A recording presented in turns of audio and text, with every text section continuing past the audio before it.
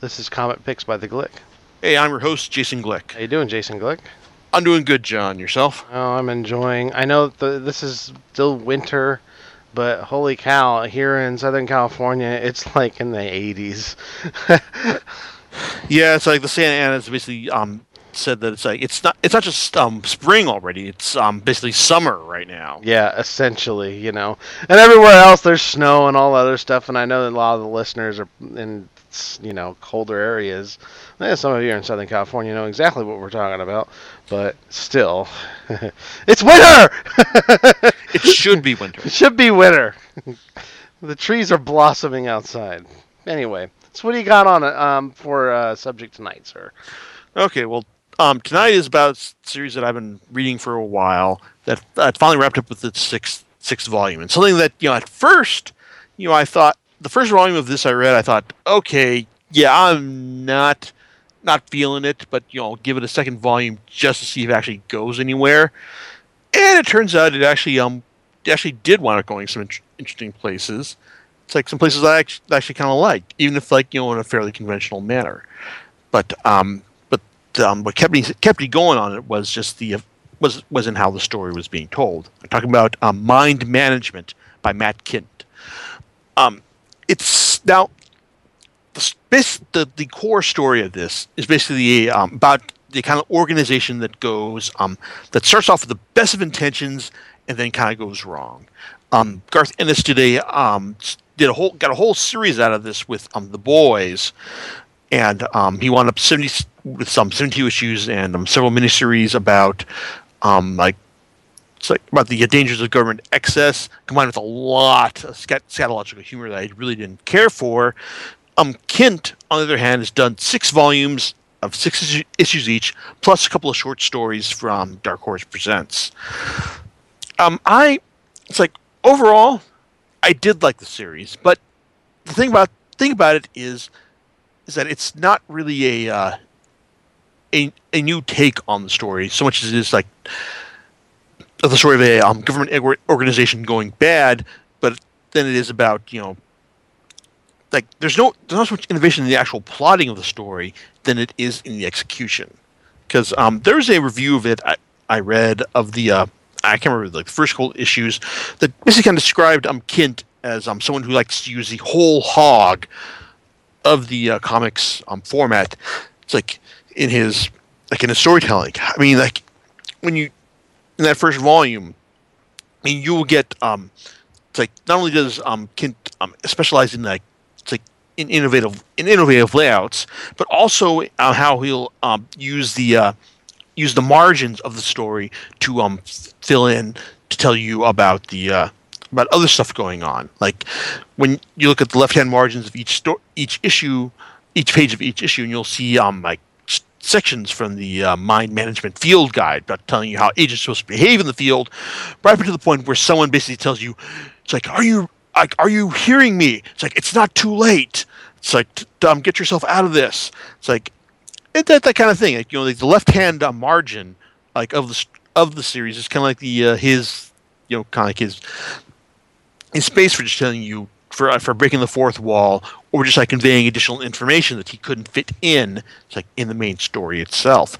And the bottom margin, well, that kind of comes in as well for additional information as well. But he's using he'll be using pictures as well. So it's a series that it's easy to appreciate the innovation. But as for the story, well, it all starts off with a writer named Meru, who wrote a best-selling novel called Premeditation, and has been stuck with writer's block ever since. But then she gets the inspiration to write about this this flight where everyone lost their memory. It's like a flight 816. Yeah, that was it, right? Yeah, and so she goes and follows the the trails of all these people who lost their memory, and it winds up basically leading her to this person in this remote Chinese town of Guangzhou named Harry Lime. Lime, it's it's like Henry Lime, not Harry Lime. Jeez, it's like Henry Lime. Yeah, Henry Lime, who used to work for the organization called Mind Management.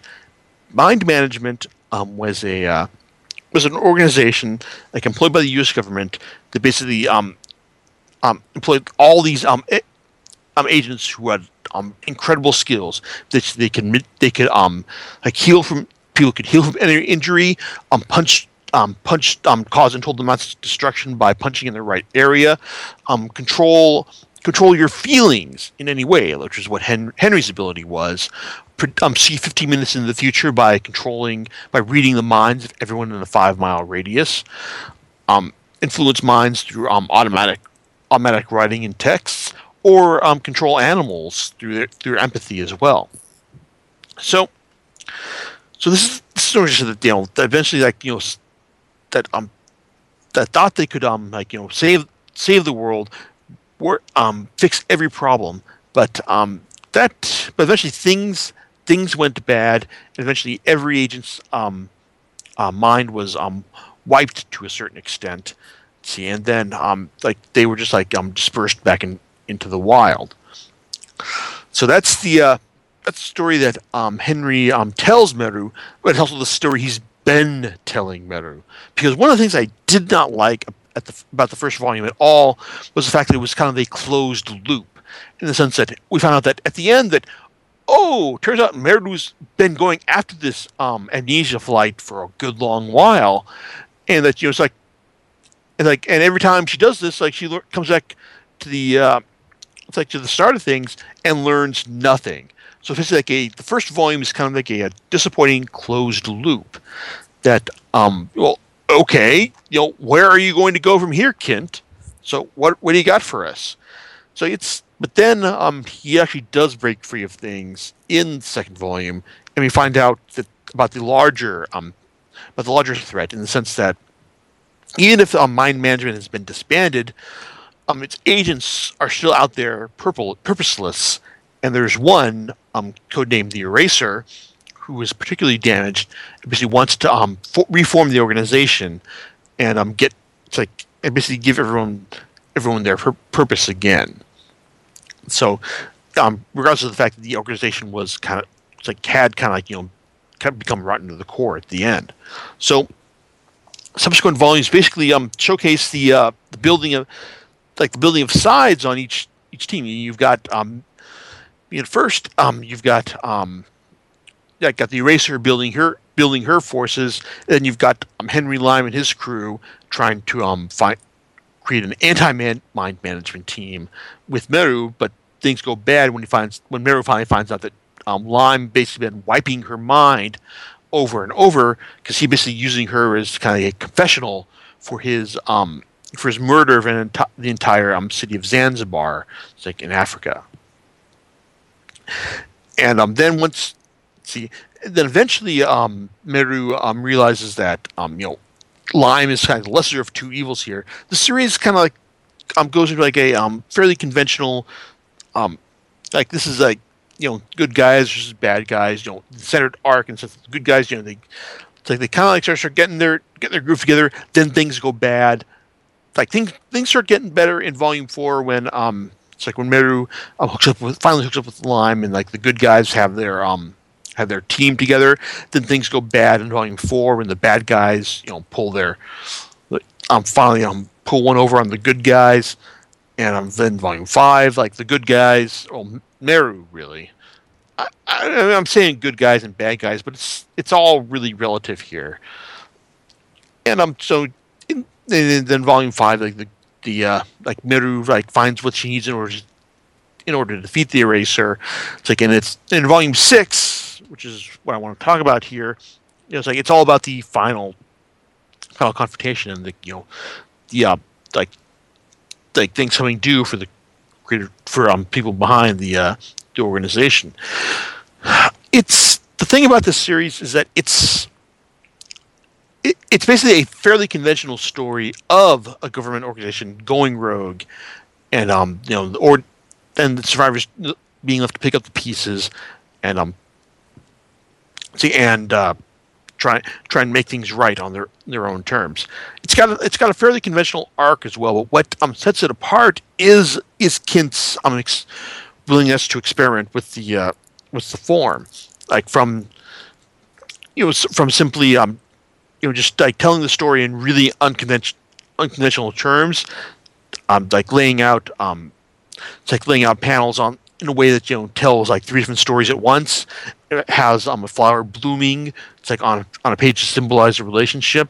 It's like there's a lot of really innovative and clever storytelling going on like over the course of the series that really does a lot to camouflage the fact that the story itself is fairly straightforward. And to be honest, if you are telling a fairly straightforward story, the execution does count for a lot, in my opinion. So, really, this experimentation, more than welcome here. And but then you get to the final volume, and rather than be the crazy this is show us more experimentation than we have in previous volumes. It's not the the biggest craziest end of all. It's it kind of flows just as you'd expect. I mean, you've got Meru, Henry, and the rest of their crew, forming their own team and going to take out the new mine management headquarters. It's in Hong Kong. And also Meru forming a new mine management at the end, with the left-hand margin stuff now being really optimistic instead of being incredibly creepy and strange. There are some interesting bits in the sixth volume that basically wants to focus on the epilogues to the first 5 issues that showcase Salvador Dali's attempt to make a sequel to Double Indemnity called Triple Indemnity that eventually feed into the main text as well. It's not the like I said, Volume 6 doesn't have the kind of crazy experimentation that you'd expect from after being subjected to the first 5 volumes of this series, but it's still got enough interesting stuff to make it a worthwhile finish. In fact, that being said, though, it's this 6th final volume kind of reminded me more of the finale to another creator-owned series published by Dark Horse, Rex Mundi, where it was that series had a lot of great, crazy, involving stuff about the Holy Grail and alternate world. It's an alternate histories as well that eventually kind of culminated in a fairly unsatisfying, people blast each other with magical powers at the end. Mind management doesn't quite go that way, but at the same time, its finale is fairly conventional, but at the same time, this has been a fairly conventional story that Kint has been telling all this time. It still works because you're invested in the characters and you want to see them succeed. It's you want a happy ending for Meru, Henry, and their companions, and so that's kind of what's delivered here after a certain amount of suffering as well. Overall, I did enjoy it, but but I will admit that you gotta kind of have a certain amount of patience in order to work through a lot of the unconventional stuff that Kint throws at you. If it's a person who wants to, who basically looks at a lot of comics and goes, hey, I want something that tells me a story in a new, interesting way, then my management will satisfy you. Maybe if you're looking for relentless experimentation, then maybe you will feel a little bit let down by the final volume, but definitely the first 5 volumes will probably offer enough to for you to be satisfied throughout. And also, it's worth noting that these 6 volumes all issued in hardcover for $20, which for 6 issues, is still actually a pretty decent rate these days. And it's also worth noting that they probably had to offer them in hardcover because of the, like I said, the left-hand margin stuff. As well. If they had done this in a standard paperback binding, You probably have cracked open the paperback binding because of how Dark Horse handles things, because of all the in order to try and read this stuff. But overall, it's don't be put off by the fact that these are all 6 volumes in hardcover. It's like it's still a good value for your money. It's like, I guess ultimately for me, Mind Management feels like the good kind of different in comics. Definitely strange, weird, maybe not quite as avant-garde as it likes to think it is, but still a good example of how to tell a fairly conventional, straightforward story in an interesting way. John, any particular thoughts on your end about all this? Oh, not really, but you did pique my curiosity, and so I'll probably go out and check it out. Yeah, no plans if Dark Horse is going to reprint this in a omnibus format, but just looking at the 6 volumes right here, it would seem somewhat infeasible. So these 6 hardcover volumes may be the ideal format for this series. Cool. So, do you know what you're going to be talking about next week, Deadpool? Yeah. I probably should have done Deadpool this week, but I just didn't time it right. But expect Deadpool next week. All right. Well, we'll catch you next time on Comic Picks by the Glick. All right, laters. Bye.